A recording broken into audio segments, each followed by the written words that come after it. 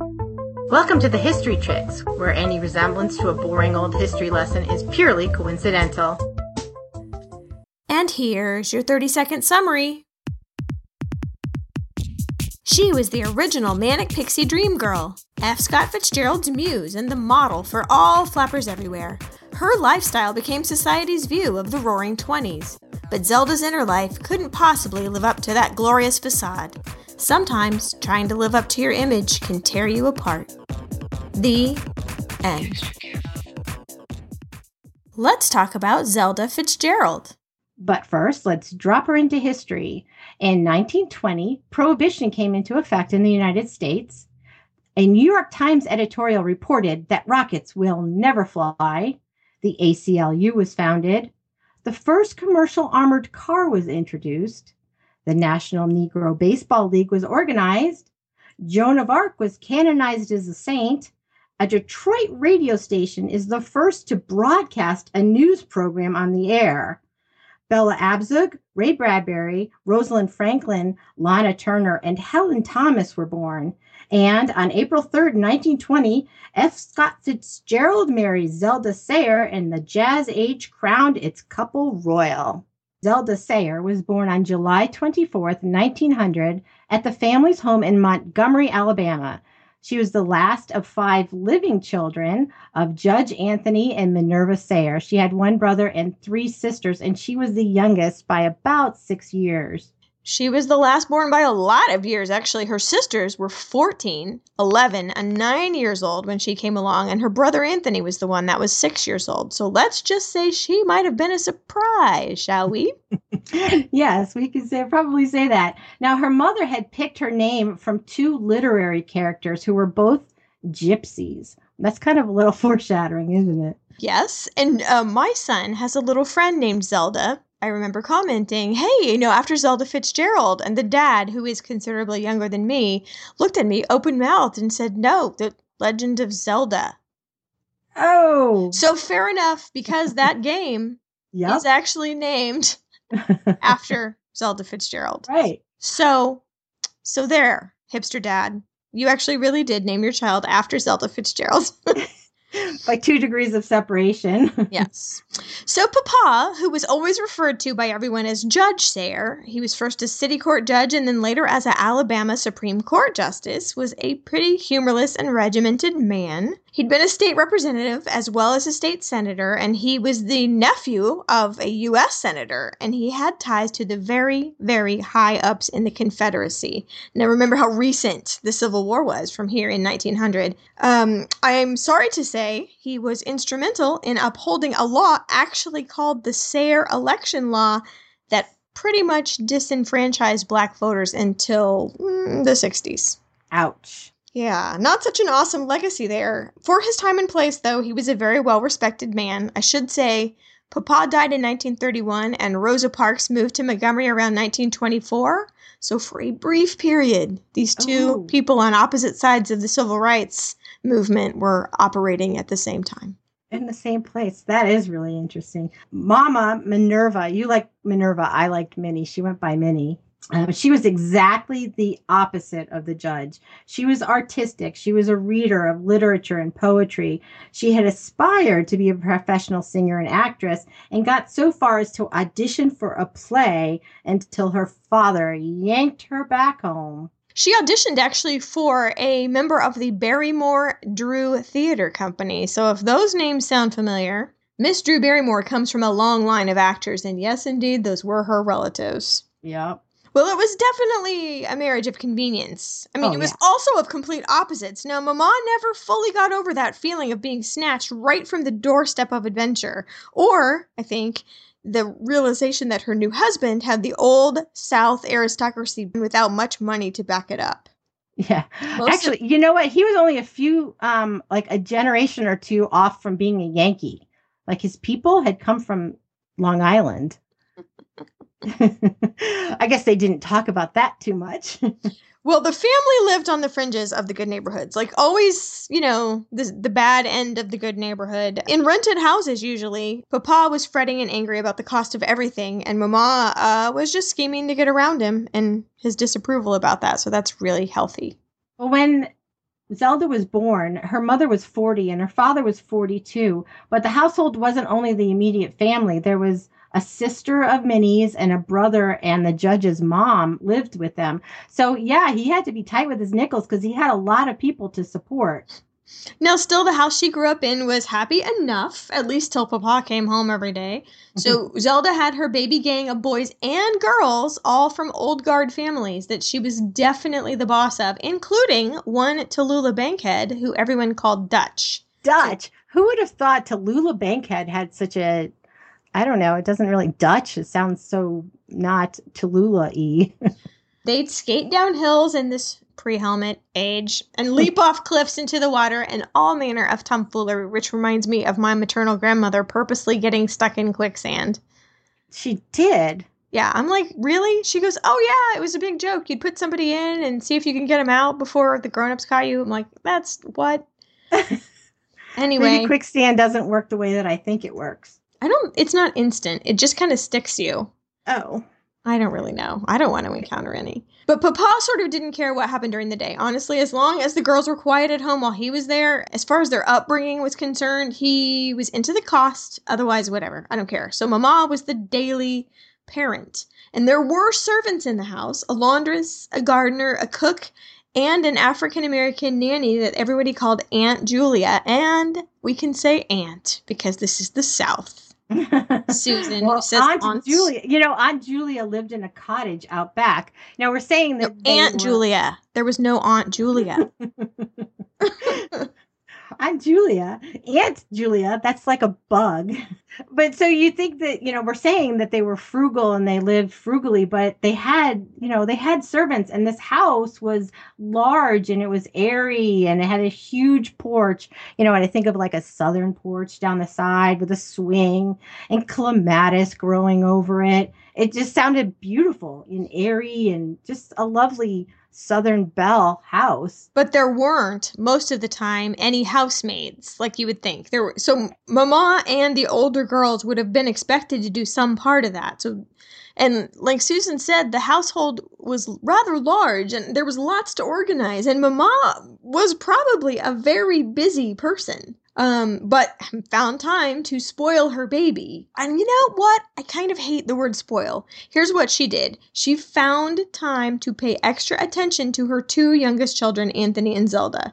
Do you know what I mean? Like, she didn't spoil them. In fact, Zelda's friends, far from describing the young Zelda as a brat or snotty or rotten or anything, as her reputation tends to lead people to do now, she was generous. Like, if she had money for a treat, everybody had a treat. She was really kind and really patient with little kids. She was very inclusive. She was funny. She was polite to grown-ups. I mean, it's the South. But sounds like a very nice kid, a very kooky kid who probably had scabs on her knees all the time. But she sounds very awesome. Yeah, and her mom was also a free spirit when she was younger, so I think maybe her mom saw herself in Zelda and wanted things for Zelda that she didn't have, And I think that's a natural parenting instinct. Oh, definitely. Mama tried to send Zelda to the Chilton Grammar School at 6 years old, but little Zelda came right back home and said it was like a prison over there and she wasn't having it. No. Oh, dear. I know. Mama tried a lot. I can imagine her just like laughing and throwing her hands up in the air. But she tried to teach her to be a lady. She gave her 6 rules.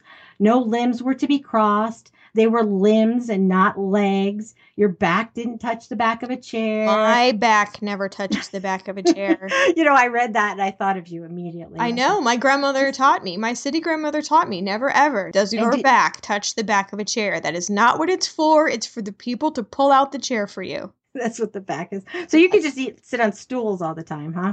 That's perfectly comfortable to me. Makes me never mind. But Zelda didn't actually like all these rules. I mean, she was supposed to have a handkerchief and her gloves were supposed to be fastened. And heaven forbid she had bare feet. That must be a Southern thing because even in The Help, which is set in the 50s, which is a lot later, the narrator mentions that her mother said, "Death by no shoes, death by mosquito encephalitis." Well, so she was allowed to delay a year until she was 7. Which is still the legal age to begin school in this state, by the way, weirdly. Really? You don't have to send your child to school until 7. Oh. Nobody's going to start checking. I was ready at 5, but okay. And my child's school, his program starts at 3. So I never even had that window. Nope. So Papa did put his foot down on one point. The other old money families were sending their daughters to exclusive private schools. Miss Gussie Woodruff's Dame School or the Margaret Booth School. But Papa was serving on the board of the Montgomery Public Schools. And how would that look? No. Bad. So she went to the grammar school behind the house, which was fine with her, frankly. Zelda read a lot. And oh gosh, how often do we say this? She was allowed to read whatever she wanted.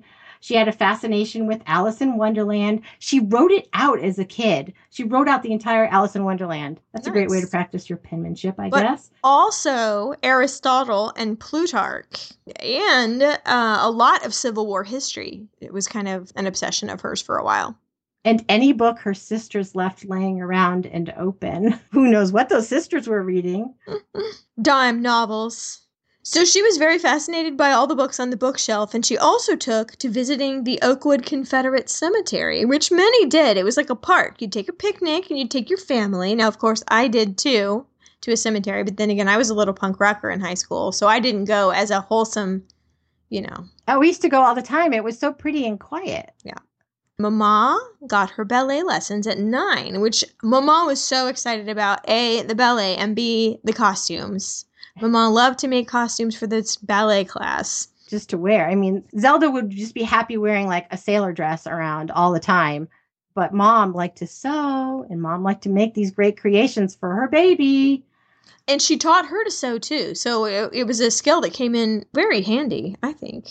So off to the coeducational Sidney Lanier High School, where Zelda had a challenging set of courses. Math, English, geography, history, French, Latin, chemistry, English lit, physiology, where she kept a B average the whole time, a high B average, though she skipped a lot of class to go swimming or go to the movies.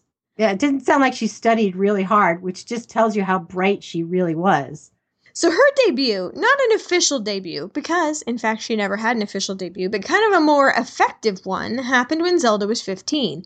She danced a solo in a ballet recital, which was to be followed by a community dance. So the whole community's in the audience.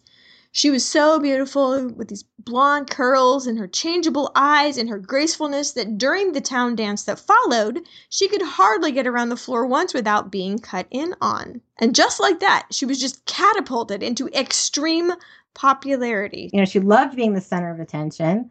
She was very articulate. She had a lot to say. She was very extroverted. And oh my goodness, look at all these handsome boys that are paying me attention. So let's just call these high school years hijinks ensue. So she's off to Harry's, the local ice cream parlor after school, where the thing to do is drink a dope, which is a Coca-Cola with an aspirin in it, which was supposed to get you high. And that is common in mythology, for sure. Even in the movie Grease, what is that, 1978? Mm-hmm. There's a line that says, I caught Vince Fontaine trying to put an aspirin in my Coke backstage. Oh. And yes, even by now, even by Zelda, the cocaine was out of the Coca-Cola. So it wasn't that. So it's an urban legend. I don't know. But in the interest of research, I tried it. I even went and got uncoated aspirin special in case that was, but I am feeling no awesome effects whatsoever. You just did this right now? Probably 30 minutes ago. Oh, really? And I tried it before. I was like, well, I don't want to, ruin the recording if something happens. But I imagine if I had a headache, the caffeine might have improved the aspirin's effectiveness. I think so. And that might make you feel high and happy, maybe, if you had a headache. No. That is a stretch. That's a real stretch. Okay, then. But anyway, what followed here was an almost unbelievable fanfic level of popularity combined with a medium irresponsible level of parenting. There is this horrifying tradition. I don't know. You tell me what you think. You have a daughter. It's called a subscription dance. So on the door of Harry's, the ice cream store, these guys would make a list of girls that should show up at this dance. Mm-hmm. And dudes would just sign their names. Like, this is the person I'm taking to the dance. So did the girls get asked? No, they did not. Their name's on the list. The dude signs his name. And I guess she could either decide not to go or to go, but there's no other option. And if you're a girl and your name didn't appear on the list, you were not invited. And if you showed up, you were just pitiful. It's humiliating. I can't, there's nothing on there that sounds good, even if I didn't have a daughter. It's just not good. But she was on the list every single dang time. Motorcycle rides, and then boodling. Did you read about boodling? Yes, boodling at Boodler's Bend. It was like canoodling and necking. But she was a regular at Boodler's Bend. And somehow that never tainted her reputation. That never did stick. But she shocked the town by swimming in what amounts to a flesh-colored leotard. She loved swimming. She had been swimming with the boys since she was really little. She would jump off the highest point that she possibly could. So here she's doing it in this skin-colored modern bathing suit. Scandal. That's hilarious. Well, there was one little article I read that said the girls would come see Zelda at the dance and want to go home because there's just no competing. Like, dudes would line up across the room to dance with her for 1 minute. That's the level here. But she had a lot of girlfriends, and she was considered fun.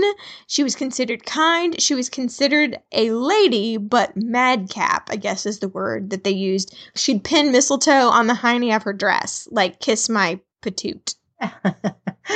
I think that would draw people to her. I really do. You know, she was that brave one that did things that they could only maybe think of doing and never would. You know, maybe she enabled a lot of behavior in her girlfriends. Well, being in that kind of shadow is probably brighter than you would have had otherwise. Oh, maybe. Sure.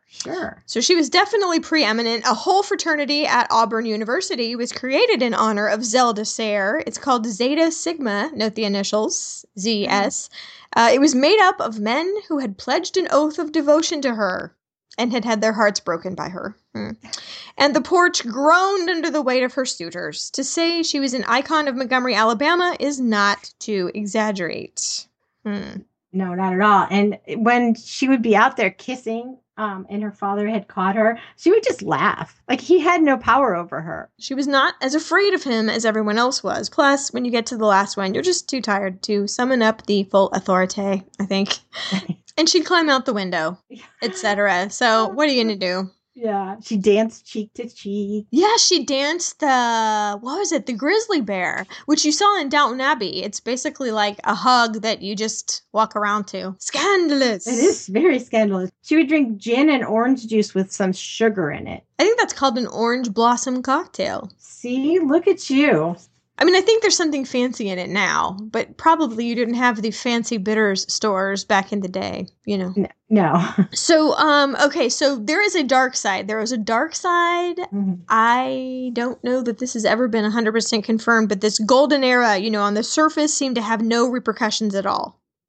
But there is strong evidence, because she writes very autobiographical fiction, that at some point she might have been a victim of one episode of sexual violence involving two of the town golden boys for whom there would at least be sympathy and probably disbelief if she ever told on them. She refers to it strongly in her second book, Caesar's Things, which was pretty autobiographical. And the end of the description of that says, for many years afterwards, she didn't want to live, but it was better just to keep going. Yeah. I read that in a couple places, so I think it's probably true.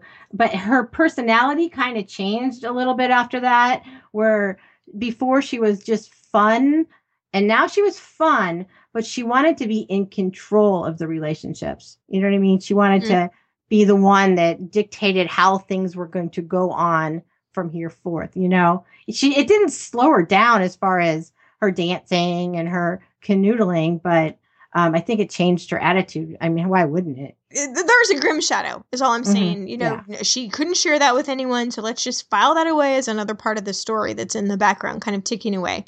War began during Zelda's senior year in high school. And since the Wright brothers had opened a flight school just outside of Montgomery, their facilities, like their runways and all the storage they had and the mechanics and everything were right there.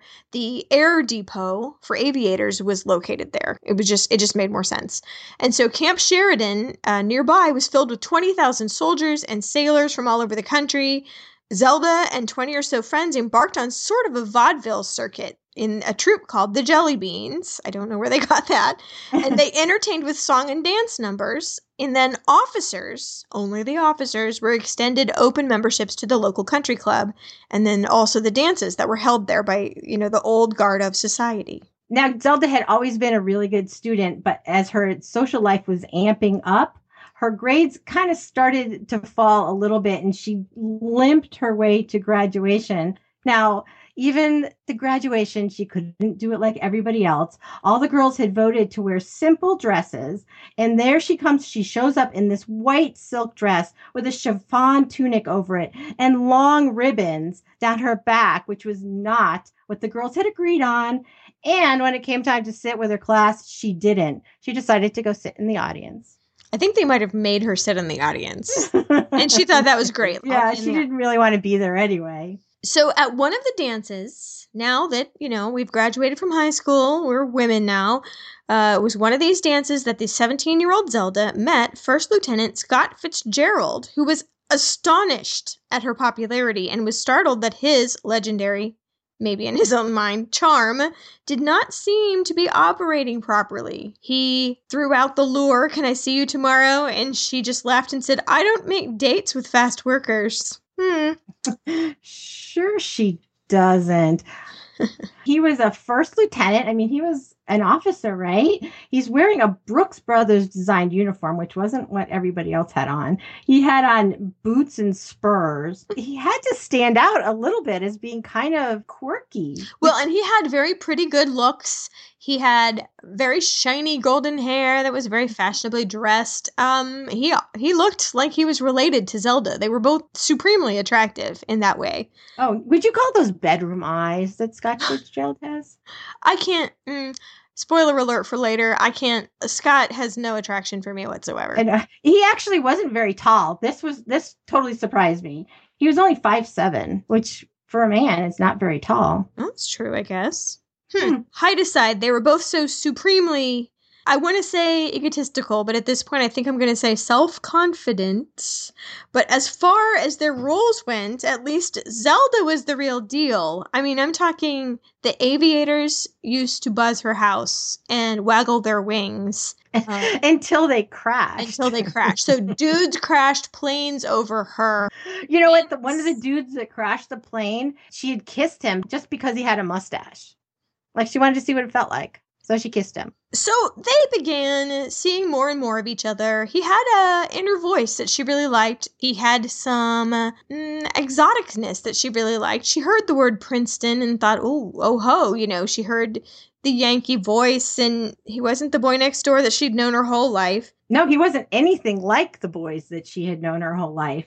He was Minnesota raised. His real name is Francis Scott Key Fitzgerald. He was named after his second cousin, 3 times removed, the writer of the Star-Spangled Banner.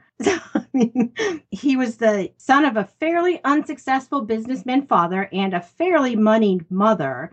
He did begin writing early in life. He wasn't a great student, but he just kept writing. He liked to write detective stories. His parents thought they were in St. Paul, and they thought that maybe a strict environment of a Catholic boarding school would help him out. So they sent him off to New Jersey, and academically he did good enough to get into Princeton, but not stellar. He wasn't, like we've said, he wasn't the greatest student. At Princeton, he was able to write some more. Well, and he got so much acclaim as a writer. His extracurriculars were so big that his actual studies suffered, and he actually got booted. What Scott really did like at college, in addition to writing for the campus literary publications, was that he social climbed pretty well. He liked being involved in the culture of privilege that he was surrounded by at Princeton. I know, he was embarrassed by what he considered his vulgar mother. She didn't have any breeding. She had the money, though. And people are saying, look, in St. Paul, money can get you into the exclusive clubs. He just liked to be difficult and make it hard on himself and pretend he was an outsider.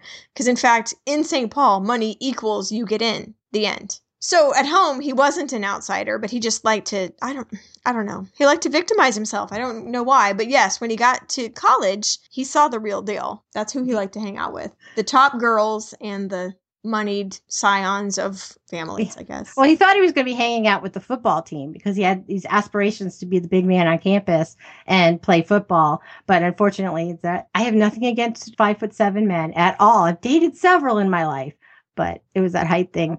It's not really good for football. So when he got booted from Princeton, although he lobbied successfully, I might say, they had originally listed it as academic dismissal, and he got it changed to medical, so it wouldn't look as bad. Yeah. He's a talker. So, okay. He never was sent to Europe because the armistice was signed. So all his training was for naught in the service, but they did start a relationship. It is so confusing. So we are now entering into this confusing period I call the first engagement. Oh, yeah. Where neither of them stopped dating other people, but each sort of made the other the number one candidate. So Zelda was referred to as his top girl while he was simultaneously dating and having actual full-on affairs with people she even knew. Though he kept his things secret. And she wrote to him all about who she saw, etc., which made him insane with jealousy, which may have been the whole point. I don't know. Yeah, do you think? So he had gone off to New York to try to make good so that he could ultimately marry her because she, in a very cagey way, I mean, when you're a girl and your whole fate depends on someone being able to support you, he didn't have any prospects. He wanted to be a writer, but he had no successful novel. Scott regarded it as mercenary, but I'm like, that is just practical. You can't hitch your wagon to the dreamer star. Part of me wants to think that she wanted to see him succeed on his own. I mean, it was about money, sure. There was a certain level that she needed to be kept in the style in which she was accustomed. And he had talked about being this famous writer. So she wanted to see him put his money where his mouth was, and do it. So he went off to New York City and got a job as a copywriter at an ad agency where he really felt like he was working beneath himself and wrote her letters every day.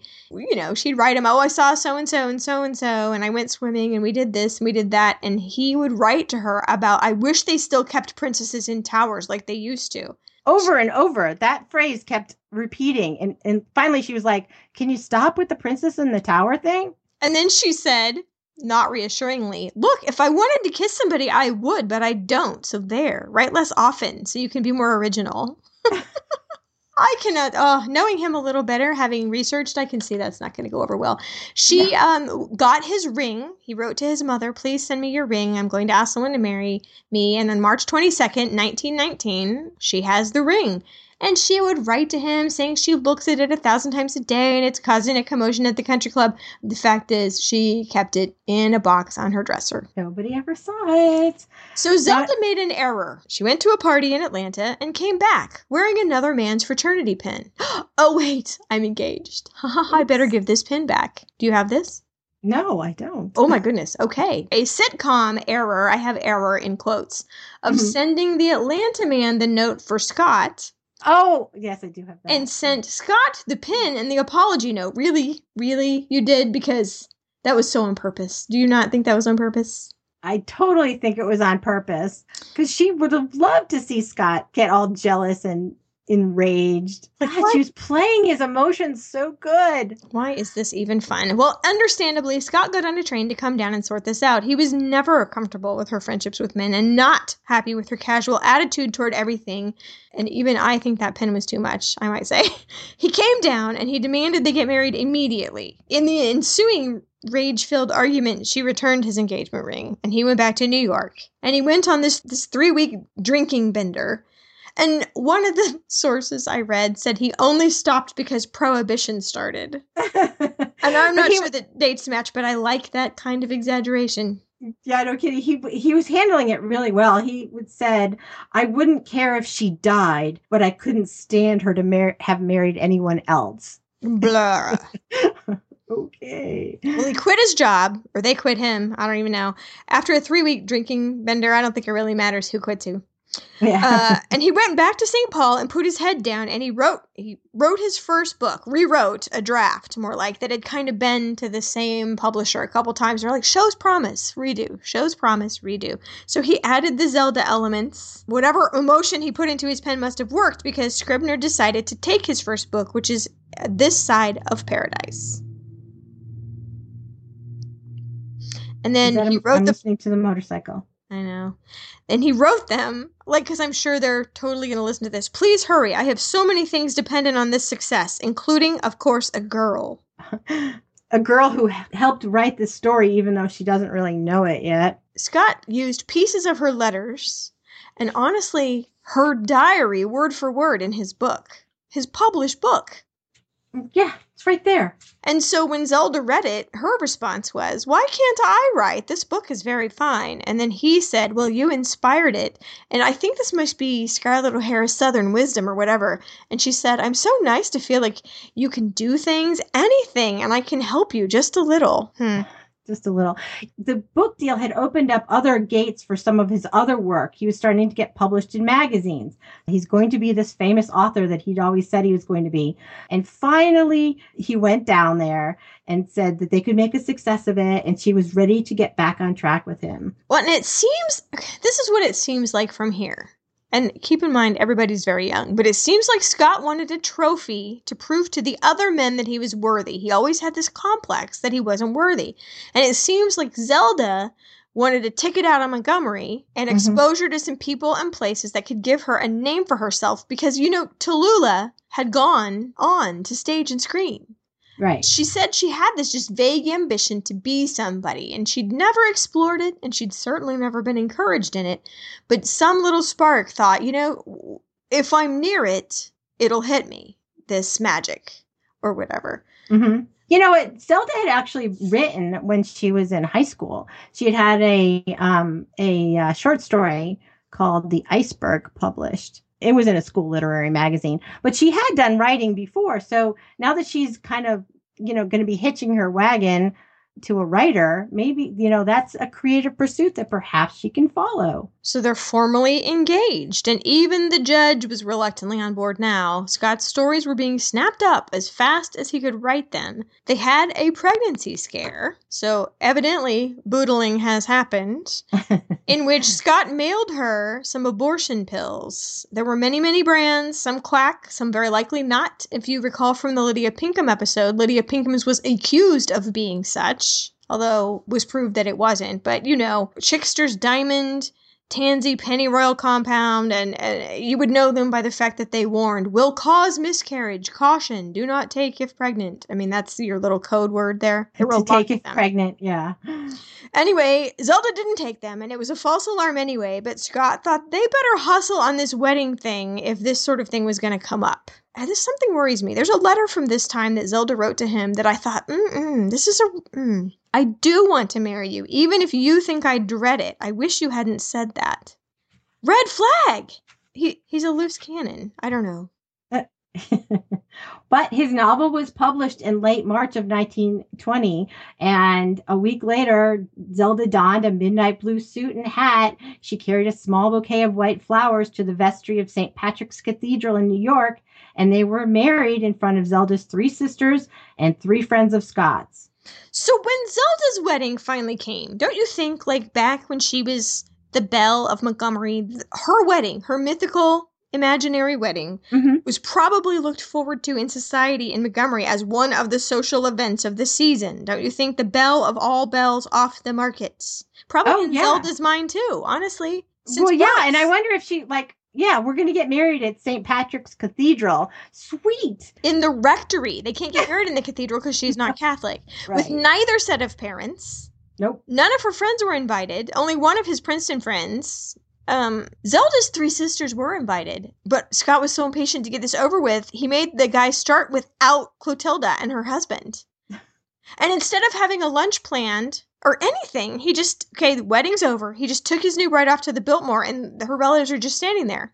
Yeah, so no mad. Cake, no punch, nothing. So one of the sisters, Rosalind, was the maddest. Seriously, she was this was, She arranged a family lunch without the bride and groom, and she really seriously blamed Scott from this moment for Zelda's mental state from here on out. He has ripped her from her family and her ways and her culture, and she was very unhappy with how this tacky thing had happened. And Scott, who had this weird resentment against pretty much anyone that was comfortable in their social position, what did he want to show? That he had contempt for her family, I guess? I mean, and I'm afraid for his wife too. I'm feeling He's in honest. control now. This is my woman. She's with me now. Say goodbye. So I think it's time on this note, this down note, to take a little tiny break. And when we come back, let's see how our ominous feelings are going to work out.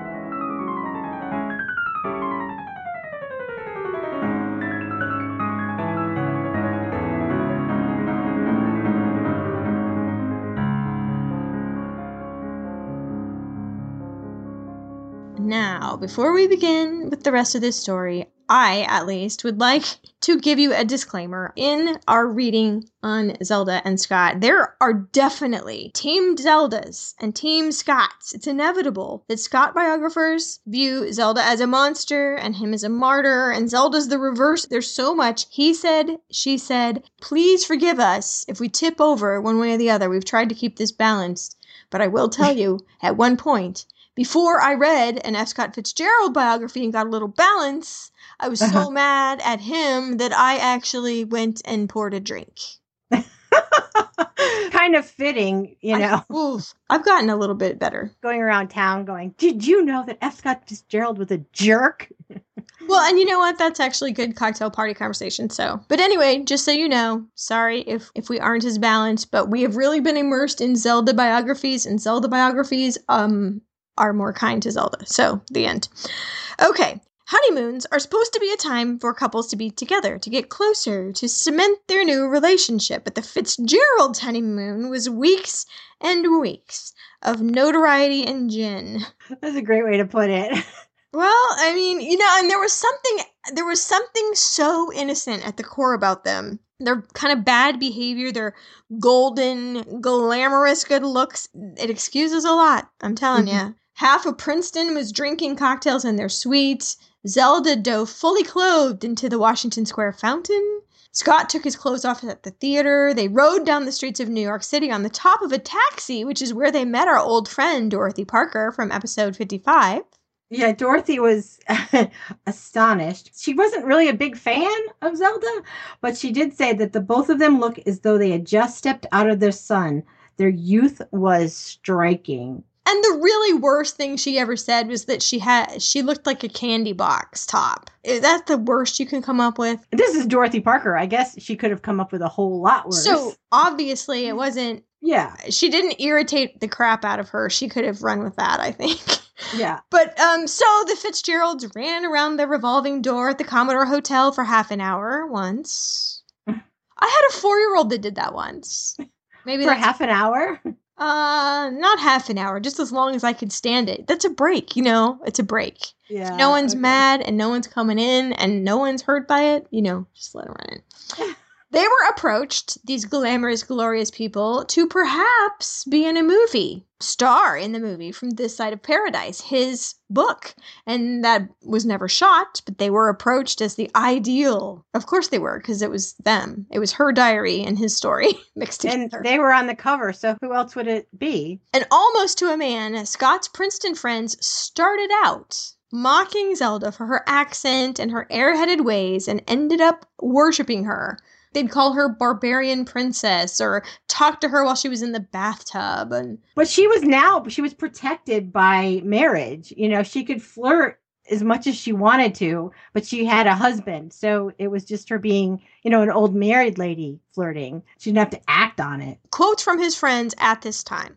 I have rarely known a woman who expressed herself so freshly and delightfully. I've often thought that Zelda did more for Scott than he did for her. I've often seen him secretly write down things she says on scraps of paper or the backs of envelopes and put it in his pocket. Meanwhile, they thought that Scott was pitiful and grasping. Oh, snap. So if Zelda's there, Scott can't work, he says. But if she's out, he's worried what she might do, which seems to me like his problem rather than hers. I mean, he knew he married a flirt. That was just her way. Uh-huh. So to pay her back, he had 2 affairs. One with Tallulah Bankhead's sister, Eugenia. Well, that will put a halt to some of your gallop. What? She didn't even do anything. She was just being the woman that he married, that he was attracted to. Yeah.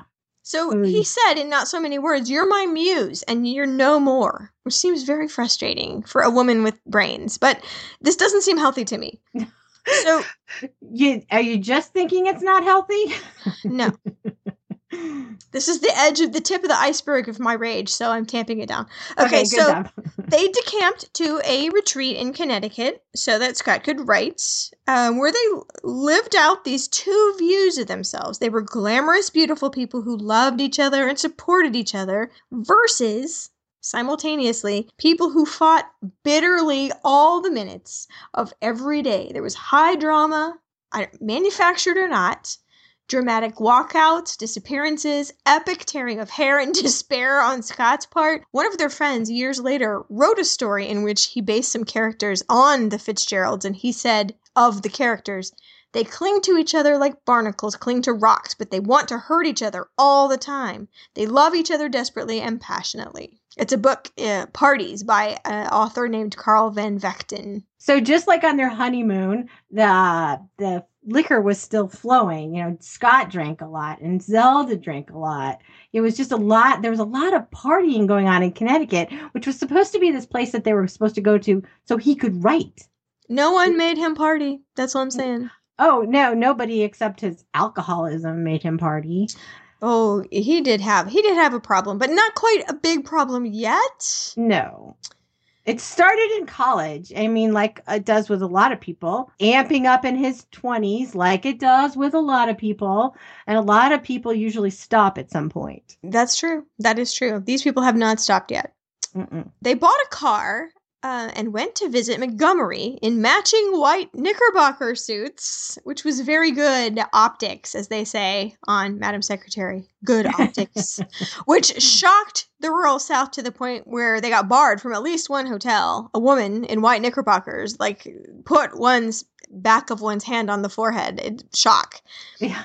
But word went out in Montgomery that Zelda was back and the yard just filled with cars. And so Scott was simultaneously proud and angry. I think he needs to get a handle on this. I think this is also the trip in which Zelda made Papa so angry. I think she was defending Scott for something that he chased her around the dining room table with the carving knife. I think there was a lot of chasing by the judge during Zelda's upbringing. It keeps him physically fit. Yes. So a return visit by her parents, however, ended up with, embarrassing drunken friends drinking gin and tomato juice in the house. Zelda with a black eye.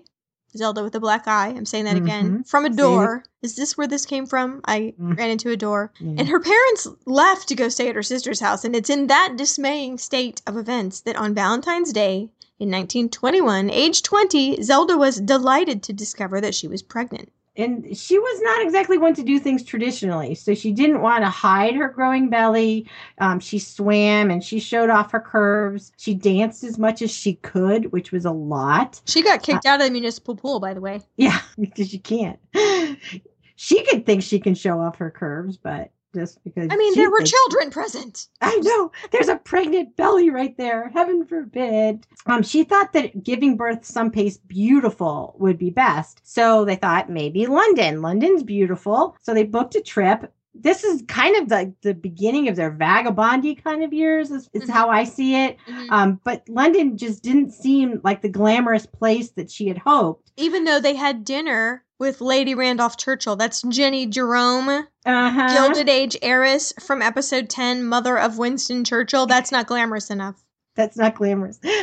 Who's from New York. I mean, know. I know. Nope, not good. Not good enough. So they went back to the States and they went to St. Paul for her to finish out the misery of her pregnancy. Well, because Montgomery was just too hot. And, pre-air conditioning, I'm with you. Yeah. Montgomery is going to be too hot. So Zelda, 7 months pregnant, in a town where she knew no one, was pretty miserable. I have to say, Scott kept calling her fat and mentioned her weight a lot, which is probably because he did not have the internet and didn't realize that was not what one does. Okay, sure. She helped Scott with his work. She was always a really good editor and a collaborator. He actually valued her advice and took her advice and wrote to his editor about, Z thinks this passage and I'm with her and this kind of thing. But when she noticed a phrase or whole paragraphs that had been lifted from her diary or from her mouth and objected, so rather than apologize, or in fact, rather than stopping, which would have been preferable, he had stationery printed up that had at the top, F. Scott Fitzgerald, hack writer and plagiarist, St. Paul, Minnesota. Nah. It's actually kind of funny. It is super funny, and in the context of, a funny relationship, which this may still have been, that actually is kind of funny, like you said. Yeah. It's not going to be funny later, but it might be funny now. He was being pretty open about it. He wrote, her ideas are largely in this new novel. He meant the beautiful and the damned. For example, in a letter to his publisher, he wrote, I'm just enclosing to you the typing of Zelda's diary. You'll recognize most of the dialogue. Don't show it to anyone. The Beautiful and the Damned was a story about a couple and their failing marriage. And it looks an awful lot like the Fitzgerald marriage in a few years if it had continued in the manner in which it had begun, and having her dialogue in there. That must have been weird for her, I know. Oh, yeah, weird. It's surreal, kind of. Yeah.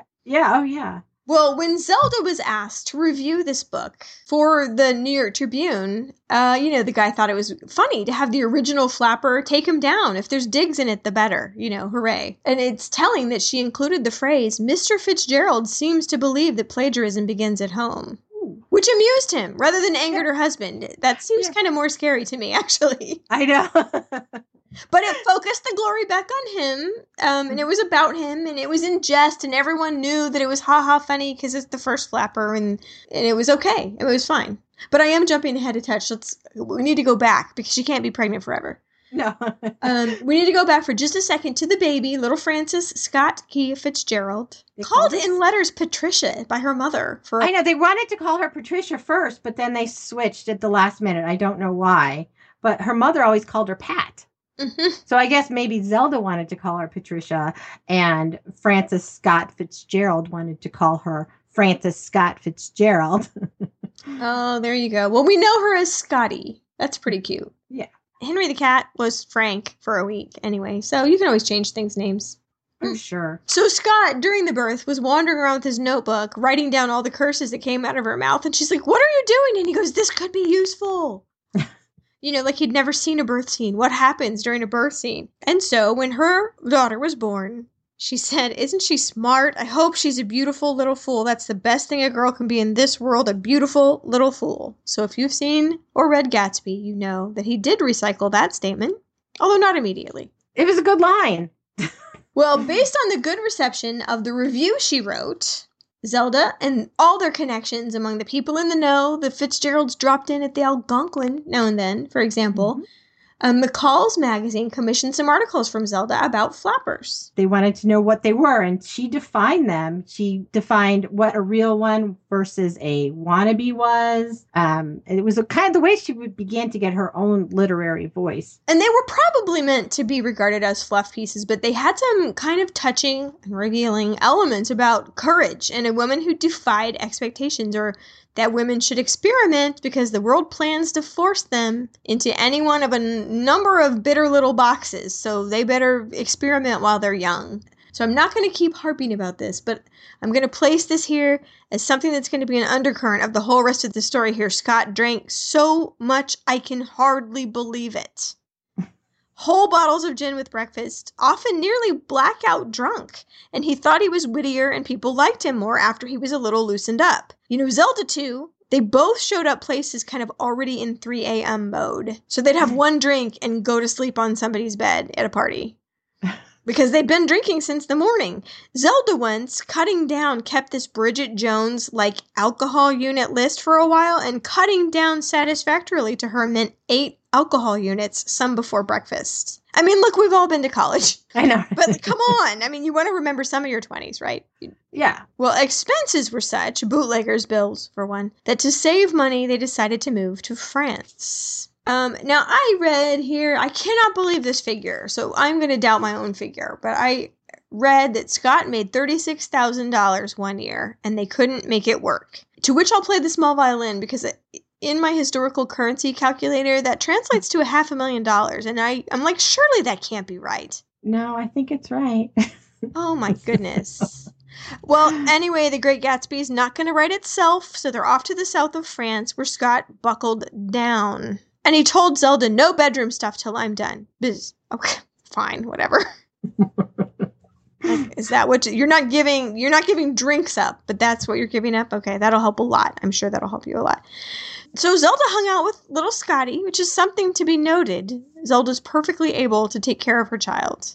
Even though reported that they tried to bathe Scotty in the bidet when they first got to Paris. But think about what size and shape the bidet is. I mean, yeah. Assume someone's cleaned it. It's perfect. You don't have a kitchen sink in a hotel. True. And you don't have those modern plastic things that you put. It seemed, I mean, to me, I was like, that's not actually a big mistake. That could be like literally on purpose. Yeah.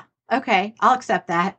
I read it was like, oh, really nasty. But I'm going to switch my opinion. Well, I mean, I don't know. It could be either one. I don't know. But, it's... And if you don't, I mean, did they have a lot of bidets over here? No. Ever? I mean, had they ever run into one before? I don't know. No, there was one incident where they thought she was drinking lemonade and it turned out to be gin and lemonade. Now that you can point your finger at as a bad situation. But everyone there thought it was a mistake because there was a glass of lemonade. Right. But she just happened to drink out of the wrong glass. And she was like 3. That's bad news. Should we just say that she doesn't grow up as bad as you think she's going to? Oh, no, she really doesn't. It's kind of shocking. Well, you know what, though? Zelda used to make them matching dresses, and she used to read to her every night. I mean, she has this reputation for being the absolute worst parent, but I have to tell you, right now, she is far from it. Far from it. Mm-hmm. Yeah, you read a lot of, I think, in the pro-Scott material, that she was just a playmate to Scotty. What's wrong with that? I mean, there's a nanny to be the disciplinarian. Why take it up if you don't have to? I think it meant like she just played with her and that was it. She had no hands on. It's like, oh, I had a couple minutes. I played with the kid and then I went on to, get my hair finger waved or whatever. Well, Lady Mary Crawley is in the same exact position and everyone thinks she's the best thing on TV. Yeah, she sends little George off a lot, doesn't she? And she does not play. So I think we're one up on Lady Mary right now. So, Scott's working. He's actually working. And some French aviators came to town, and the group of friends that the Fitzes had made took them in, evenings and days at the beach and whatnot. I just want kind of this vacation, just all languid and sunny. Can you imagine? So nice. Nothing to do, nowhere to be. Oh, yes, she began getting very close to one of them. Edouard Jozan. A person who made her very happy, a person who admired her wit, who didn't put her down or push her away, and a person who flew his airplane over her house and waggled the wings like admirers gone by and didn't crash. But suddenly, Zelda wasn't at the beach anymore. Suddenly, not at the parties, not in the village. Jozan, interviewed later, said he was bewildered and pretty sad, but his life went on, and eventually he just transferred out and left the area. She's gone. She's not in their usual places.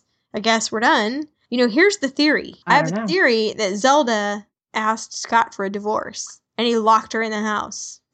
Oh. The Princess in the Tower, Yeah, I like it. I must have read it somewhere, because I can't imagine I would have thought of that on my own, but because some later work refers to somebody being locked in against her will. She wanted to be somewhere, and her husband wouldn't let her go and locked her up.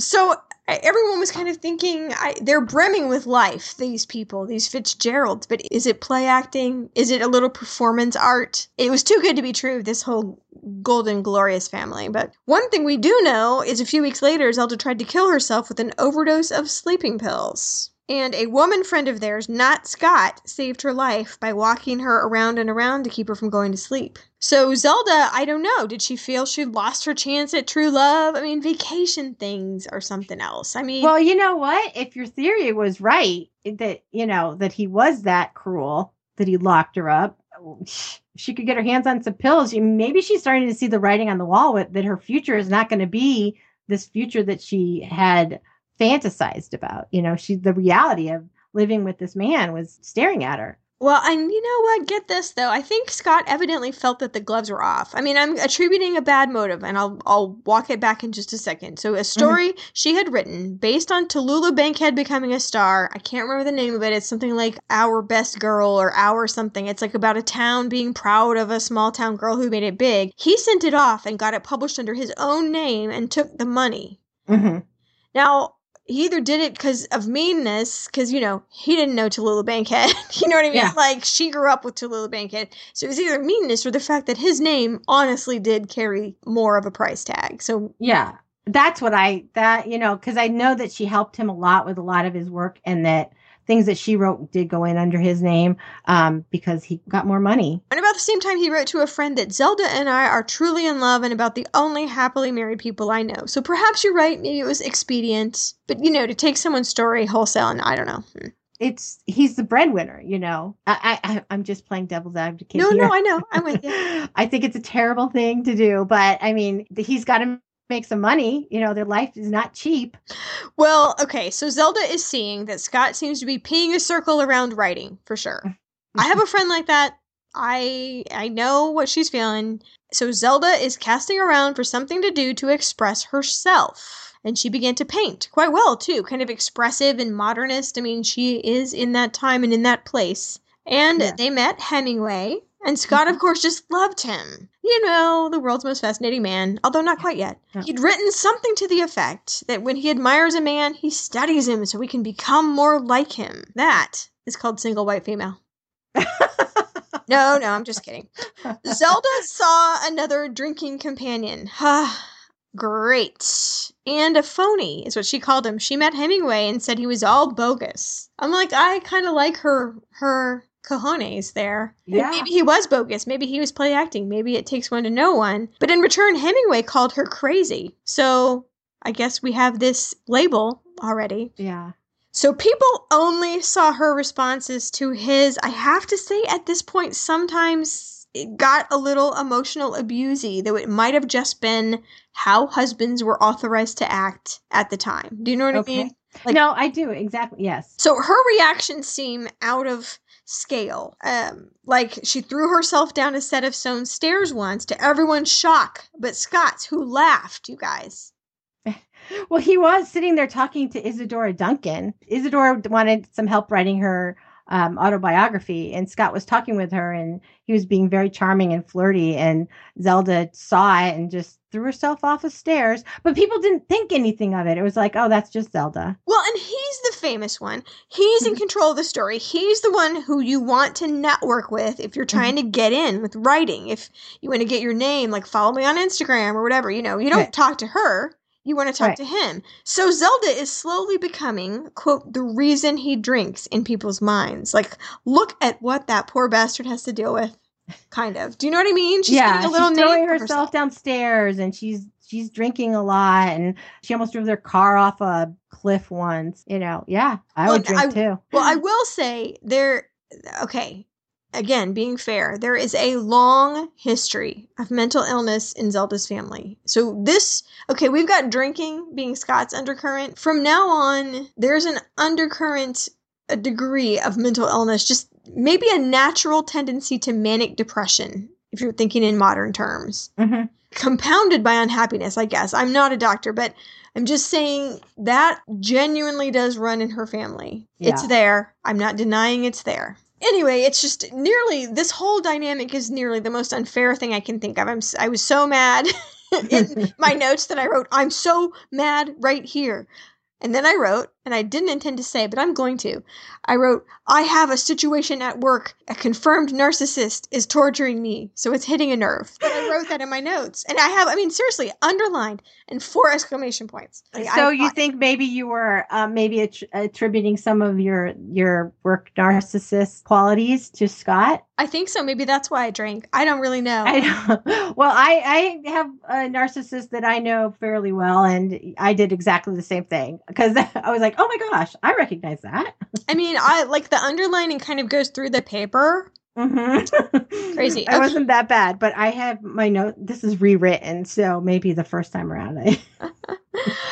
Oh my goodness. Okay, so he, like for example, he would yell at her because the servants didn't respect him when they literally just washed the vomit out of his shirt and put a blanket over him and sleep in the yard. But it's Zelda's fault for being a horrible wife that the servants don't respect him.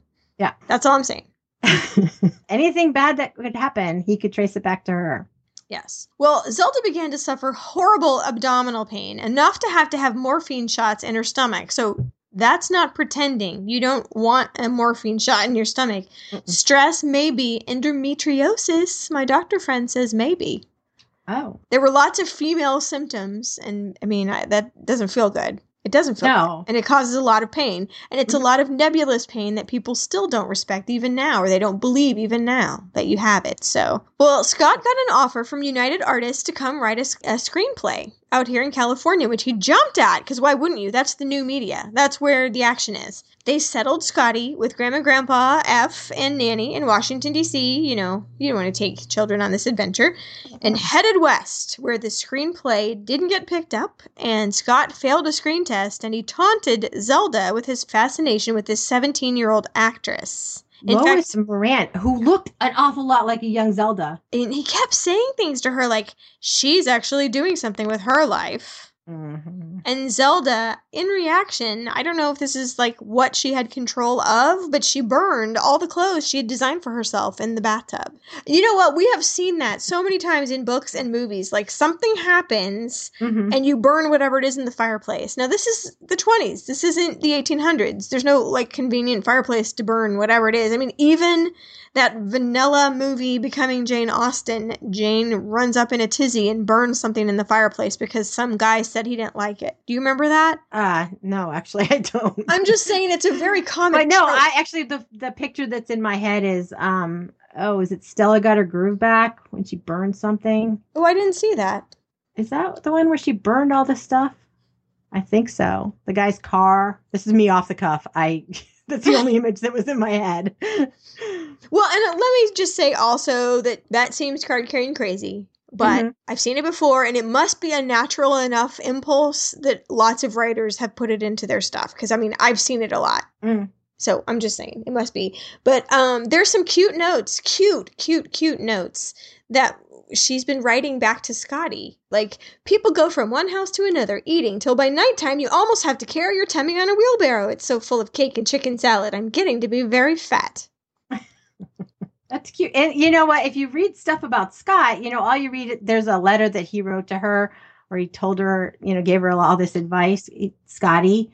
And if you look for things like that, that's what you see is that one. You don't see the things that Zelda was doing. Like she was making paper dolls. She's very artistic and she was making these paper dolls for her daughter.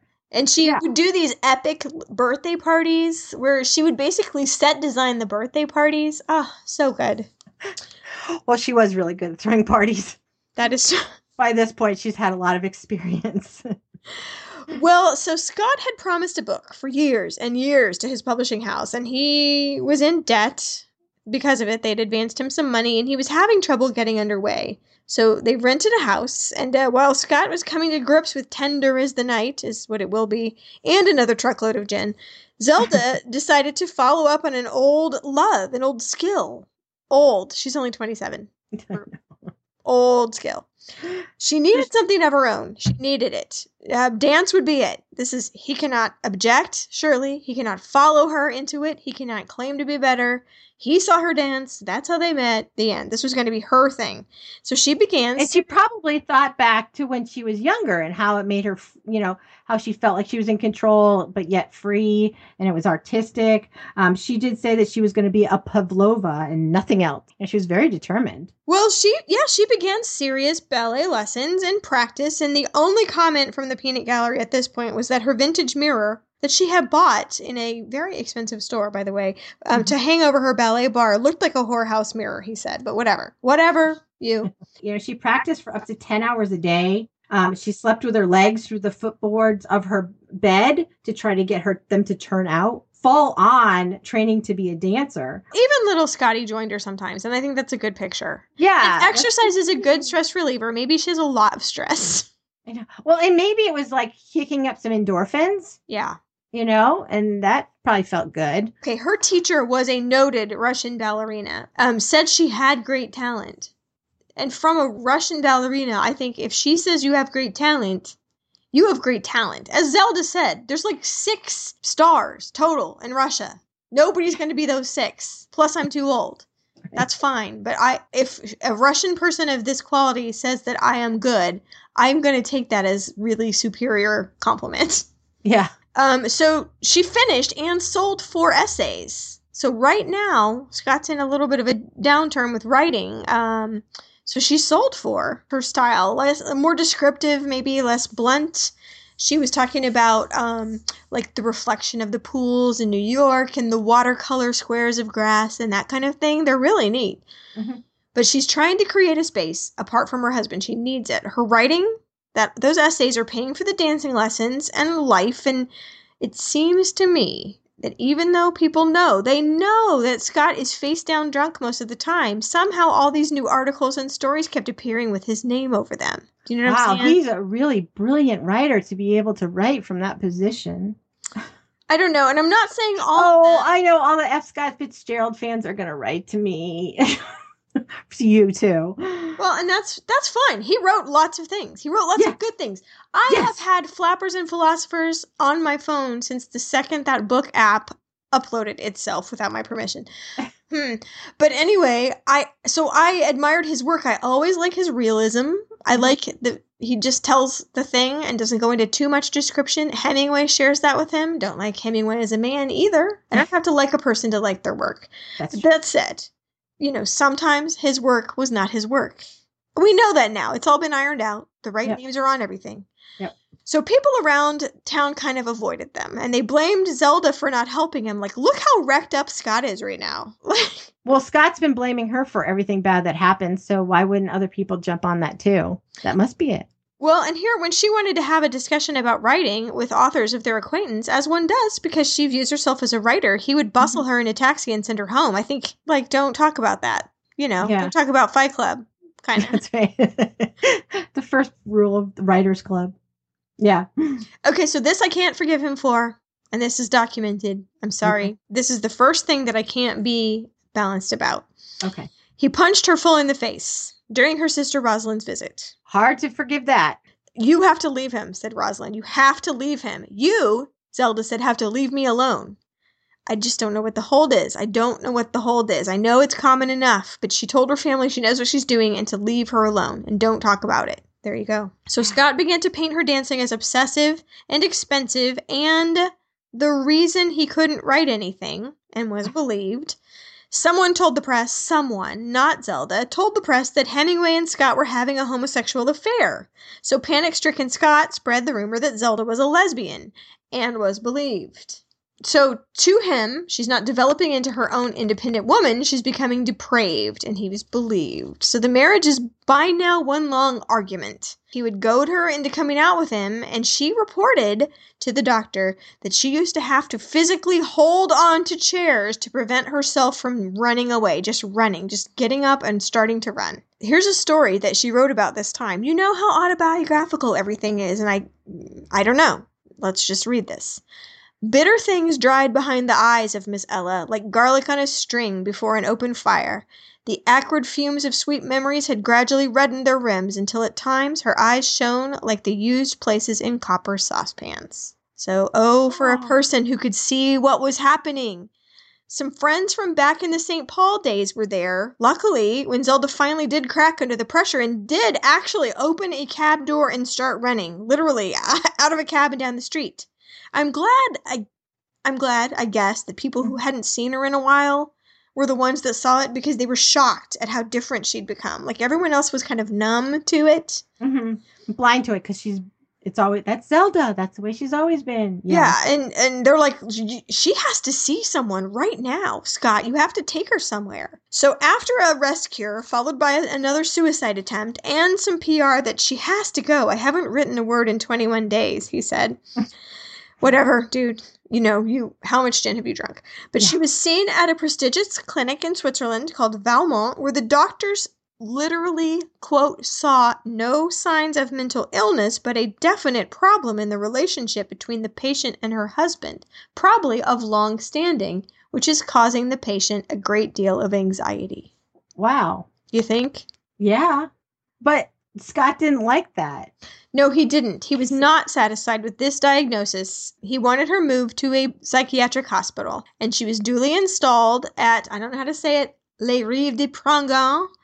All I wrote was psychiatric hospital in Switzerland. Okay. So you get more points than I do, that's for sure. Well, it was run by a doctor, Dr. Oscar Farrell, who was a psychiatrist, a very well-respected one, and a Freudian scholar, who immediately diagnosed her with schizophrenia and began treatment. Now, at the time, schizophrenia was kind of a newish for the times diagnosis, and they used it to describe a broad range of issues. So what we think of schizophrenia, it was kind of like, what I thought about was the way that they called it hysteria. Yeah. It was like a blanket diagnosis for a number of things. Schizophrenia was the same thing. And most people think she was more, by modern definitions, bipolar, if anything. Yeah. And here's what I don't understand. I was reading some kind of current coverage of her case, and there's no way to go back now because she's not here to examine, but they seem to think her symptoms don't match the classic definition as schizophrenia, and there's supposed to be a period of observation of like half a year before a reputable doctor of today would even diagnose that anyway. So to go from the first doctor saying he sees no sign of mental illness, only a natural reaction to stress and anxiety, so to this immediate diagnosis of schizophrenia seems crazy to me, if you pardon the expression. I heard what you did there. Yeah. I know I actually didn't mean that to come out. I caught it halfway. I was like, But this doctor, this very doctor, this Dr. Farrell, much later told a Zelda biographer in the 1960s that he doubted his own diagnosis. I wasn't there. I'm not a doctor, but he is and he was, and he said that was probably the wrong diagnosis. So can we take a little break on that? Again, high note. We need to come up with some breaks that are a little more uplifting. I don't think we're going to be able to. Oh, you're right. All right. Well, on that note, so to speak, we will take a little break, and when we come back, we will go through the end of Zelda and Scott's relationship.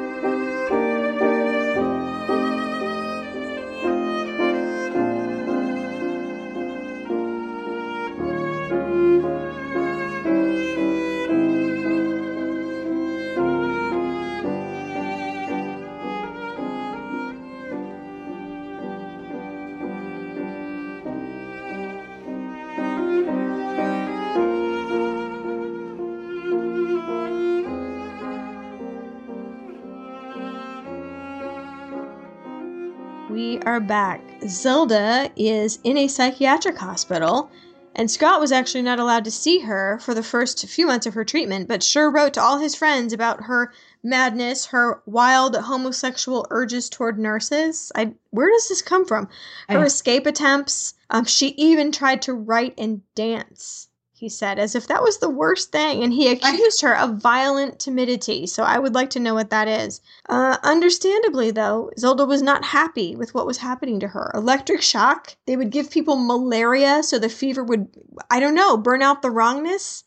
laxatives, sedatives. They'd give her so much insulin that she would go into a coma. Have you ever seen that list? I mean, that it's debunked, but that list of reasons women were committed to mental institutions is like a meme. Uh-huh. It's been debunked. I mean, Snopes has a whole thing on it. I'll give you a link to it. But basically, it's women have forgotten their place. That's why they're here.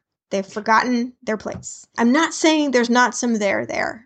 I have to say again and again, there is probably some mental illness. This is not helping. No.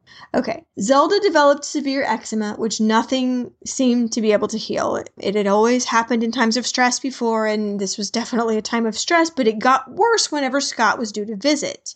Though I have to say, she wrote cheerfully and coherently to her daughter. Scott and Zelda were writing letters. Sometimes I thought when I was reading these that they got along healthier in their written relationship than they ever did in person. I think it's more easy to edit when you have a piece of paper and you could rewrite it if it didn't come out right. Yeah. Well, they would still be able to, they'd argue and then they'd blame and then there'd be some sweetness still in the letters. I don't know that if they were in person, they would ever get to that point. Scott was having kind of open affairs and I almost think, not maybe on purpose, but his behavior in society was kind of shielded by this spin on her behavior, as he called it. Like, she's not available. Look what I am dealing with. Mm-hmm. I need to console myself type of thing. I mean, I don't know if it was even conscious, but he brought one of his women to visit her once. Why? What is the point? I can't even. Well, and the doctor meeting Scott says, you should be seen for your drinking. You're part of the problem. And Scott says, it's not your place to correct me. Which of us is worth saving anyway? Yeah. Your bias is showing again, but yeah. He said it. I didn't say it. I know. That's right. So Zelda wrote to him from this place. Please help me. Every day more of me dies with this bitter and incessant beating I'm taking. You can choose the conditions of our life and anything you want if I don't have to stay here, miserable and sick. Please, please let me out now. Dear, you used to love me, and I swear to you that this is no use. That's so sad. There were some people hearing Scott's stories, but they weren't in a position or even inclined to help her, that said something like, who knows what the truth is with that guy? Or, she's a victim of Scott's own delusions of life in a silk hat, whatever that means. We don't even know what the story is because of this guy and his reputation. Well, the psychiatrist decided that Zelda's devotion to the dance had driven her mad. Like, that was the cause. Okay. And actually wrote to her teacher to ask her to send Zelda a discouraging letter, which she did not.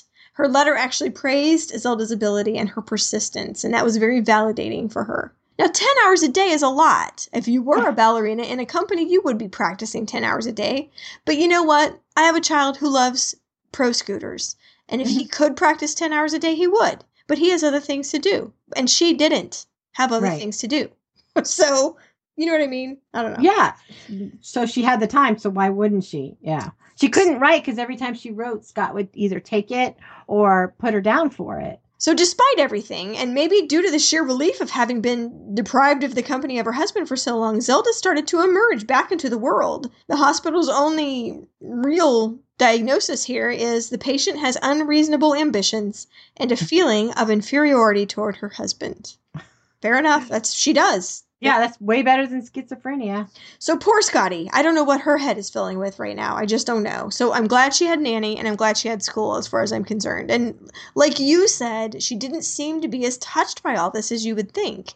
Like, she remembers her childhood as a golden period. But maybe when you're little, you just don't sense the undercurrents. Yeah. And if everybody's nice around you and to you, you think it's all good. And yeah, but she, and you know what, it wasn't just the nannies that were helping to raise her. I mean, there was points where Scott would send her off to live with his parents or with family friends, so she wasn't with them all the time, which probably helped a lot. Scott went to Hollywood again and left her at her mother's house in Montgomery with Scotty. Mm-hmm. So she had a little idyllic break here, and she was very prolific in her writing, at least 8 stories that are all lost now. I'm very sad. They're known only by the notes that the agent left in his records. The stories are gone. Oh, somebody's gonna find him. Somebody's gonna find him. And she wrote a large portion of a novel when she was 31. Her father died during this period. Scott's still gone. Zelda handled many of the arrangements for his funeral. She took care of her mother. She made Scotty's Christmas this magical one. She didn't cook, because let's not get crazy, but she supervised the cooking for Christmas and was handling things pretty well. She actually helped her mom pack the house and move. And when Scott came back came the eczema, and Zelda asked to go to a hospital. Yeah. Maybe she was like, okay, the eczema's back. I'm starting to freak out again. And that's the reason. So I need to get away from it. Where can I go? Oh, let's go to North Carolina. But is he an irritant and a trigger? Can we agree? Oh, yeah. I'm not arguing any of that. Yeah, no. I mean, I don't think he's like, he's just coming back for Christmas time, but still, I don't think he's meaning. He's not like, rubbing his hands together, like making a plan. He simply arrives, and I think that's enough. That's enough. It sends her back. It's post-traumatic stress. I don't know. He's just totally the trigger. Yes, that's it. You nailed it. So while she was at the Phipps clinic, she wrote every day, and she wrote to Scott almost every day. She finished her novel. She called it Save Me the Waltz, and sent it to Scott's publisher behind his back. Oh, how about that?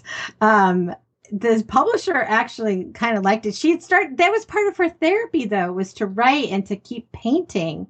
And she had shown part of the book to one of her doctors, and the doctor let Scott know that she was writing something, but didn't let on that it was this novel. And Scribner wanted to publish it. Oh, Scott was enraged. Because he got his hands on it and he saw what it was. And it wasn't just a story, it was a semi-autobiographical story. And not only was it the story about their relationship, but it was a whole bunch of material that he was planning to use for one of his novels. Yeah, he wanted dibs on it. He accused her of stealing whole passages from his book.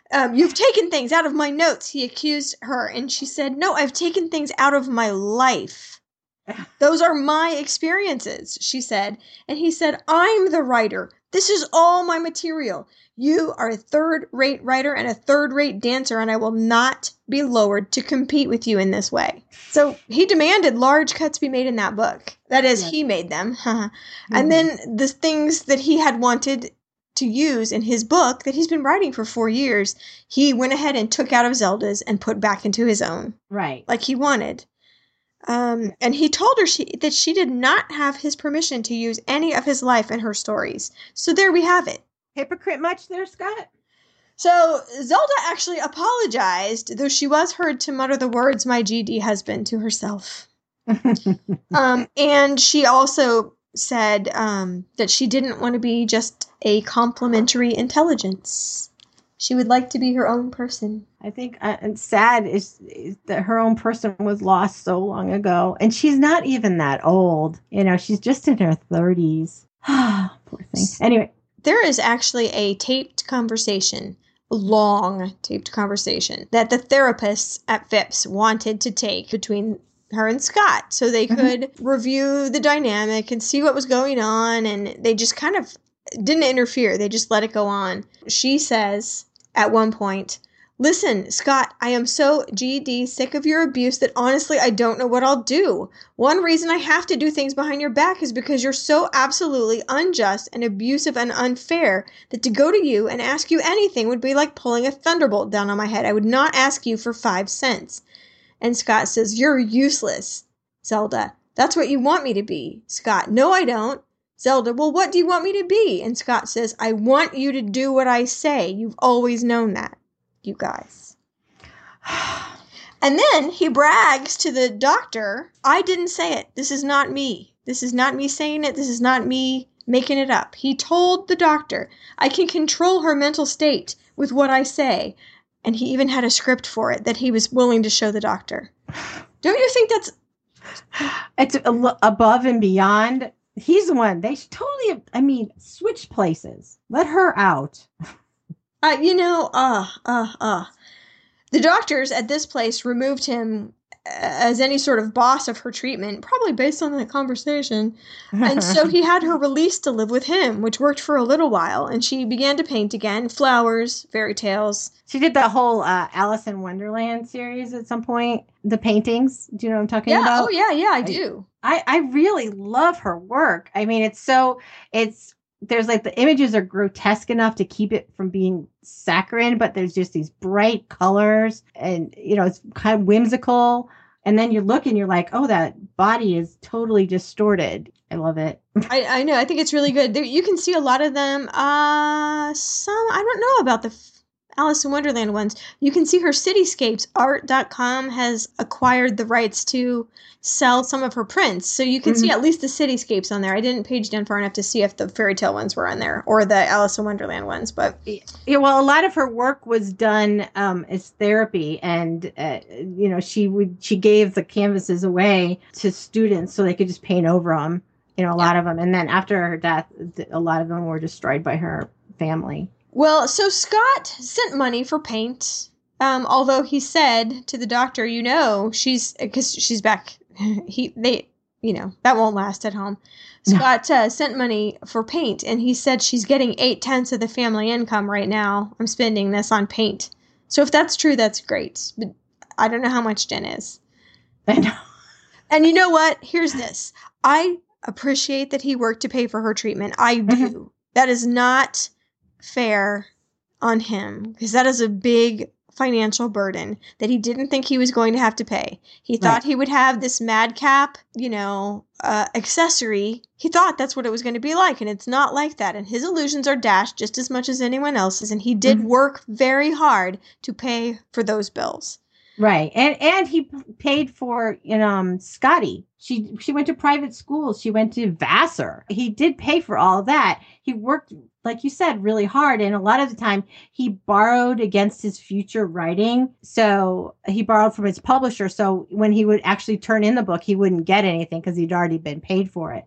And actually when Zelda's book, Save Me the Waltz, was published, and she didn't know it at the time, but any profits would go towards paying off his debt with Scribner. The book didn't sell very well, so that was a moot point. But he was always playing catch up. So let's give him some props for putting his nose to the grindstone for something he really did not want to be on the hook for. So right. So even though he had been warning his wife, do not get as obsessive with painting as you'd been with dancing, or as that you pretended to be with writing. That little dig. He organized a show of her work, which she was actually allowed to attend. I thought it went really well. The doctor that came thought it went really well. It seemed like Dorothy Parker bought a couple of her paintings. She thought they were underpriced and felt bad, and so she bought the frames for more money too. This same Dorothy Parker who was actually slept with Scott Fitzgerald by now, by the way. Just so you know. It was just a thing. You know Dorothy. Yeah. You know Scott. Yeah. But Scott, I have to tell you, he liked her art so much. There's some lampshades that she had painted in their house, and one has like street scenes on it, and it goes around in a circle, and then the other one, there's like a carousel. He liked those so much, and so did Scotty. Scotty wanted to take him to college with her, and he goes, no, those will get wrecked up. You got to leave them here. You can't take them. Those are real special. So he liked the art, and it is really cool. And you can see at least the carousel one at art.com. I'm not sure if the other one has survived. But Zelda had a couple of blows, some big blows. Number one, her brother Anthony committed suicide. That is a big blow. A play she had been writing failed epically on the first performance, and she'd really been trying to keep it from Scott so he wouldn't mess with it. And I think that's probably to her detriment. They were really good collaborators.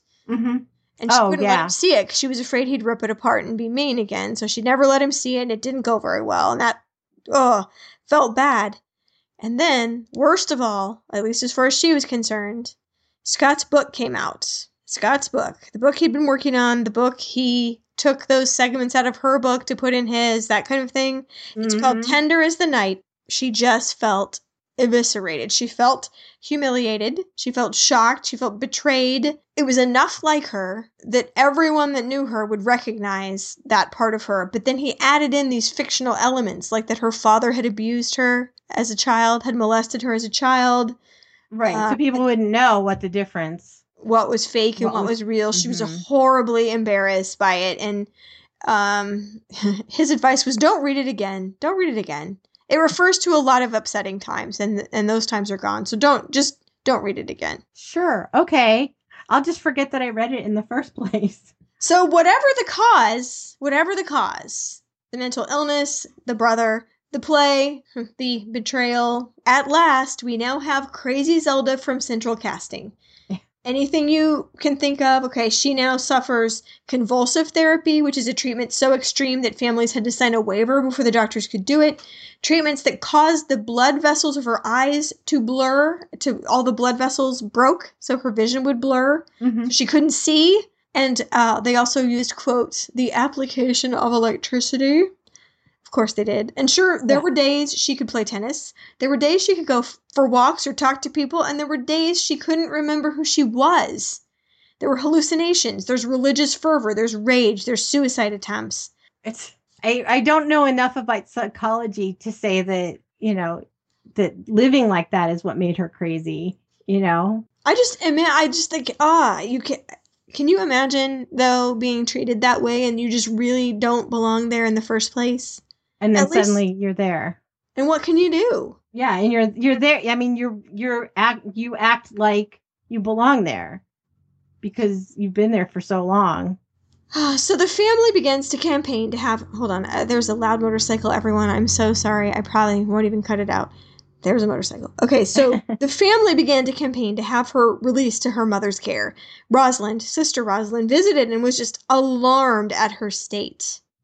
Alarmed. The family made the mistake of mentioning his drinking, for which he is very sensitive. You know how you write something like a letter when you're really mad and then you decide not to send the email?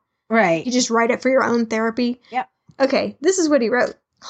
Just wait for this. Okay. A $50 ticket to Montgomery would in some way purchase your eternal mental health. That's a proposition I will not debate. Do you think your mother cares or ever has cared about you? I never wanted the Zelda I married. I didn't love you again till after you became pregnant. This is the very questionable element that I bought, and your mother asked to be given back? I'd like to discover the faintest basis for your family's accusation that I drove you crazy. That old witch drove you crazy. You were crazy in the ordinary sense before I met you. I rationalized your eccentricities and made a sort of creation of you. If it hadn't been you, perhaps I would have worked with more stable material. My talent and my decline is the norm. Your degeneracy is the deviation. Ouch. Dude, I mean, at least you didn't mail it. I know. No kidding. Everyone has a right to your feelings. But that it still exists, that he didn't burn it, So, this is probably the time to say that Scott died of a heart attack far away in Hollywood with his girlfriend, Sheila Graham, at her house, or was it at the malt shop? I'm not really sure. No, I think it was at their house. Yeah. After deaths, he left. You would think that this epic, famous, one of the best writers of his generation, a man who created a new movement in literature, you'd think he'd have a lot more money, but he didn't. He had worked hard to pay for all this treatment for her.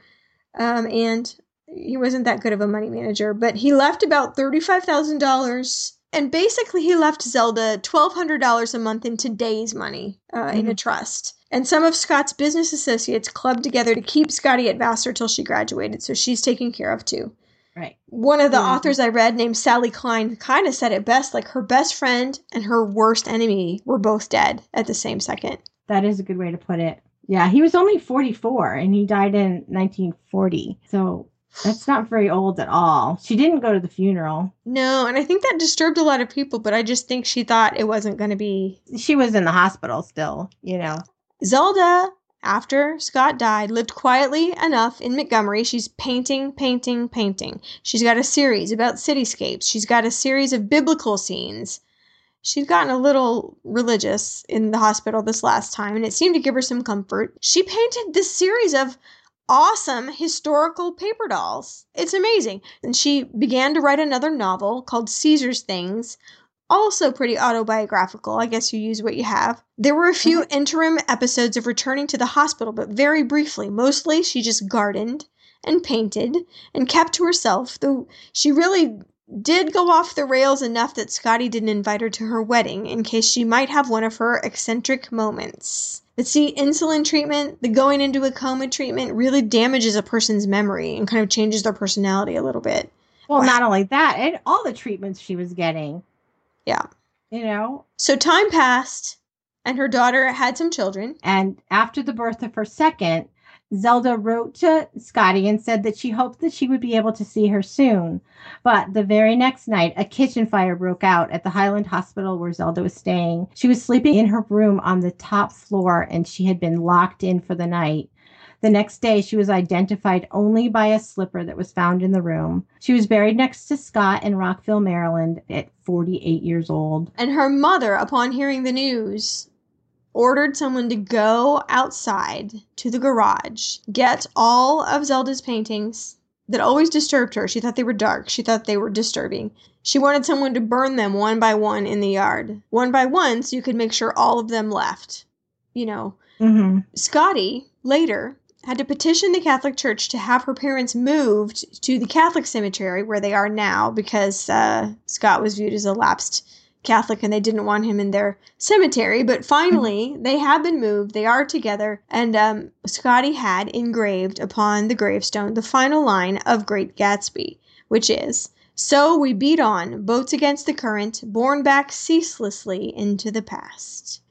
So what do you say in closing? I'm all empty. I mean, Zelda and Scott, would they both have been better off without each other? I think. I mean, imagine if Zelda had instead married a rich Montgomery boy she'd known since 7 when she went to school for the first time, and she lived a life of ease as an eccentric housewife. I mean, artistic maybe, with a lot of servants, probably a lot of children. Yeah, maybe she would have been one of those women, you know, the silver hair that are out painting in their backyard. Oh, maybe she would have been like a Beatrix Potter, you know, painting all day. And she just was given no opportunity to live a genuine life. I mean, she chose it. She chose to go to New York, and she chose to become the darling of the jazz age for a while or whatever. But, you know, I don't know. And then what would Scott have done? Gone to Hollywood and made it, maybe.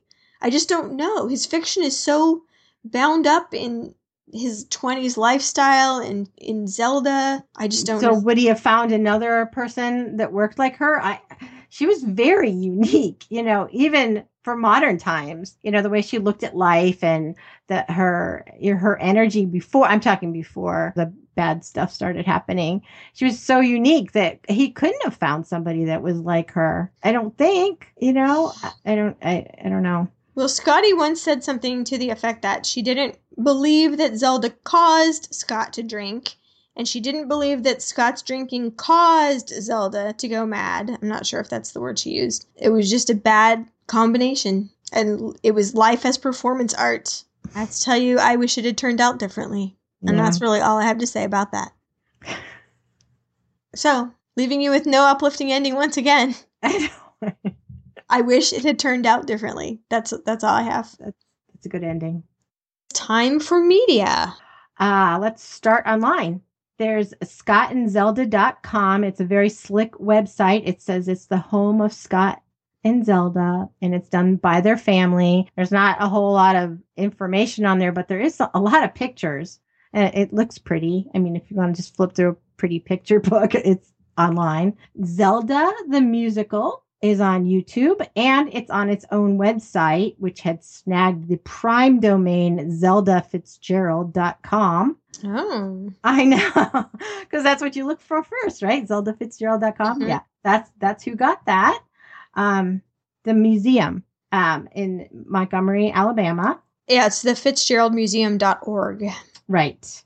I always do the more esoteric things because I know you're going to cover the linear ones. So, okay, so I have Snopes' coverage of that insane asylum meme. I have also just a quick Freud versus Jung psychology to let you know why Zelda should not have been placed in the hands of the Freudians. That'll help you figure out what happened to her in assorted asylums. Okay. Why that might not have been a good idea at that time. Art.com, like I said, recently added prints of the cityscapes if you'd like to buy them. There is a YouTube video of the only movie I don't like Tom Hiddleston in, you guys. Come on. Midnight in Paris. I cannot get down with the Owen Wilson playing Owen Wilson, because that's what he does. It's Owen Wilson. I like the story, the time travel elements. He's in Paris and he goes back to the 20s and he hangs out with the Fitzgeralds and Dolly and Gertrude Stein and Josephine Baker, and he falls in love with one of Picasso's mistresses who it's not like a real one. I like that part, but... No, yeah, I know. It's just the whole, I don't know. Maybe it was the actress that played Zelda. I'm just like, I don't think she sounded like she got dragged behind a potato truck, but maybe she did. I don't know. So anyway, you don't even have to watch it all. Although, like she said, there's a time travel element there. I'll just link you to a YouTube video of the time that the Owen Wilson character simply meets Hemingway and the Fitzgeralds. That's all I have on there. Oh, okay. And then I wrote blurg, so I guess I must not have liked it. I just read my notes. And then there is a Christina Ricci oeuvre, as they say, and it's called Z, The Beginning of Everything. And I did see that. It's an Amazon original, and it's based on Z, which was a novel by Teresa Ann Fowler, which I did read and I did like. But there's only one episode. It's like the pilot. And that's all that's on there. And what I saw, that one pilot, which you can watch for free on Amazon, they let you watch the one show. There's only one show. I liked it. Well, a quick name of the day, the little thing kind of gives the origins of the name Zelda. Mm-hmm. The collected works of Zelda, I'll put a link to the book because you know what? I have just discovered there's not too much information about Zelda that doesn't also include Scott. And sometimes you might want to read, it's just one book, The Collected Works of Zelda, might actually be beneficial, having known her story now, to go through and read her material without being distracted by his. Although, some people say, Tender is the Night and Save Me the Waltz, if you read them like simultaneously in the same time period, you get this weird 360 vision of a marriage. So that might be... It's not quite as fun as Dark Side of the Moon and Wizard of Oz. It's not that fun. But anyway, so there's that. And then also, just to keep with my theme, watch the Gaslight movie starring Ingrid Bergman, which is the origin of the term gaslighting, i.e. making someone feel they're crazy by your manipulation. But that's not quite fair to Scott Fitzgerald, who may not have been that calculating. No. I did find one non-linear one that I thought was really cute, was how to do a finger wave video, how to put finger waves in your hair. Nice. I know. I was wondering how they did it. Now I know. Does it involve dippity-doo? There was no dippity-doo at all. It's it's just like combing and pinning the hair and then drying it. No dippity-doo. I wonder if it'll work on my hair. Probably the weight, I'll just pull them right out. Oh, yeah. No, it wouldn't work on your hair. Your hair's too long, I think. I think that's all the things I have. I keep my notes on my telephone because otherwise they're on little pieces of paper, and I am not a good person with little pieces of paper. Did you do? I didn't hear you talk about books. Oh no, not yet. Okay, so. Oh, okay. So I'm like, I have these books. Where do you? Okay. Okay, so Zelda Fitzgerald, A Voice in Paradise by Sally Klein. Mm-hmm. Is very thorough, and oh my goodness, I even read the footnotes because there's a lot of footnotes that are big that have extra information. So I loved this one. This one was full of detail, and very well researched. This book and the book I'm holding in my hand right now by Linda Wagner Martin, called Zelda Sayre Fitzgerald, An American Woman's Life, seem to have exceptional access to letters and papers that earlier biographers didn't seem to have. Maybe the family didn't want them released yet. Somebody was still alive that was the gatekeeper. I don't really know. But Princeton has a lot of the papers, and they allowed these authors access to those. So a lot of things that were only in letters are going to be in here. Right. And the, it's considered the definitive biography. It was the first one by Nancy Milford, just called Zelda, a biography. Also has a lot of information in it. Nancy Milford later said that she had showed that to Scotty, and Scotty said she didn't want to read it. The family wasn't really happy with some of the things that were in it. Yes. Scotty's daughter, Eleanor Lanahan is her name, has actually written a biography of Scotty called Scotty, the daughter of ... that I actually think would round out the picture nicely if you were to read that. She went on to great things, so to think of her simply as a little girl who couldn't take a lampshade to college is probably doing her a great disservice. Oh, it is. Yeah, she had a very interesting life and a very normal life. She didn't go crazy. She died of cancer. Sad, but yeah. Well, and you know what? For the other side of the coin, you should read F. Scott Fitzgerald's books. We were talking the other night and you were like, no, read this one. It was terribly boring, actually. I was reading it and I'm like, why am I reading this? I don't like it. But I read it all. Then don't read it. I did. I already read it. It's too late. It's already made an impression on me and it wasn't favorable. Well, like I said, I've had flappers and philosophers on here, and there's some that are good and some that are not good, and that's fine. I have a tendency to like to read short stories. Dorothy Parker was a short distance writer. I'm sometimes a short distance reader. Oh, that's funny. And did you know that he wrote The Curious Case of Benjamin Button? I did know that, and it's one of his short story books. It's in one of the early ones, I think. That's quite a departure. Like, it had nothing to do with him. You know what I mean? I like it. You mean it was pure fiction? Oh my goodness. It's super good. So that's all I have. What books? The only other thing I have is a 1993 Zelda movie with Natasha Richardson, which I could not find. I couldn't find it. My library didn't have it. Amazon didn't have it. Netflix didn't have it. Hulu didn't have it. Vudu didn't have it. YouTube didn't have it. And I was about to go to those other sketchy streaming services, and I gave up. Yeah, let's not bring that upon ourselves. No. Oh, wait. I'm sorry. I do have one more thing. Oh, what is Since it? I can't do it because I can't run it through the clearing service in time, I'm just going to say out loud the name of the song that I wanted to use for the closing and won't because of fairness. I'm not going to do it. However, if I can always go back and edit it in if I get the letter back, but it's a band called Tiny Victories and it's a song called Scott and Zelda, and I will provide you with the link to go to YouTube and imagine that you're listening to the end of this podcast while listening to that. That's as close. It's like a multimedia experience over here at the History Chicks. Good job. I will be happy to put that YouTube video up on the show notes. Well, that is all we have. Thank you for going on this very rocky, troublesome journey with us. Apologies again to Team Scott. I did not mean him harm. I tried to be balanced, but sometimes my viewpoint was colored by experience, and I'm very sorry. In the words of Zelda Fitzgerald, the flapper awoke from her lethargy of sub-debism, bobbed her hair and put on her choicest pair of earrings and a great deal of audacity in rouge, and went into battle. She flirted because it was fun to flirt, and wore a one-piece bathing suit because she had a good figure. She covered her face with powder and paint because she didn't need it, and she refused to be bored chiefly because she wasn't boring. She was conscious that the things she did were the things she had always wanted to do. Thanks for listening. Bye.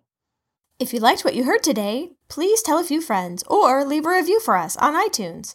Follow us in all the usual social media places at The History Chicks, with a special shout out to our Pinterest boards, which are really getting out of control. I must like doing it, so I hope you like them too. The end song is Where'd All the Scene Girls Go by the Crash Moderns, used with permission from musicalley.com. Nothing is the same way anyway. Nothing is the same way. Nothing is the same way anyway. Nothing is the same way. You know the city can't sleep with all the secrets to keep. Turn the lights down. No one will find out our love is a fix. You know me better than this. We'll be okay. Wake up, just wake up now. You can't save me. Tell me we're all gonna be okay. Would you be there if they took this city away? Kiss, I know what I'm gonna miss. They don't make them like this. Oh, where'd all the scene girls go?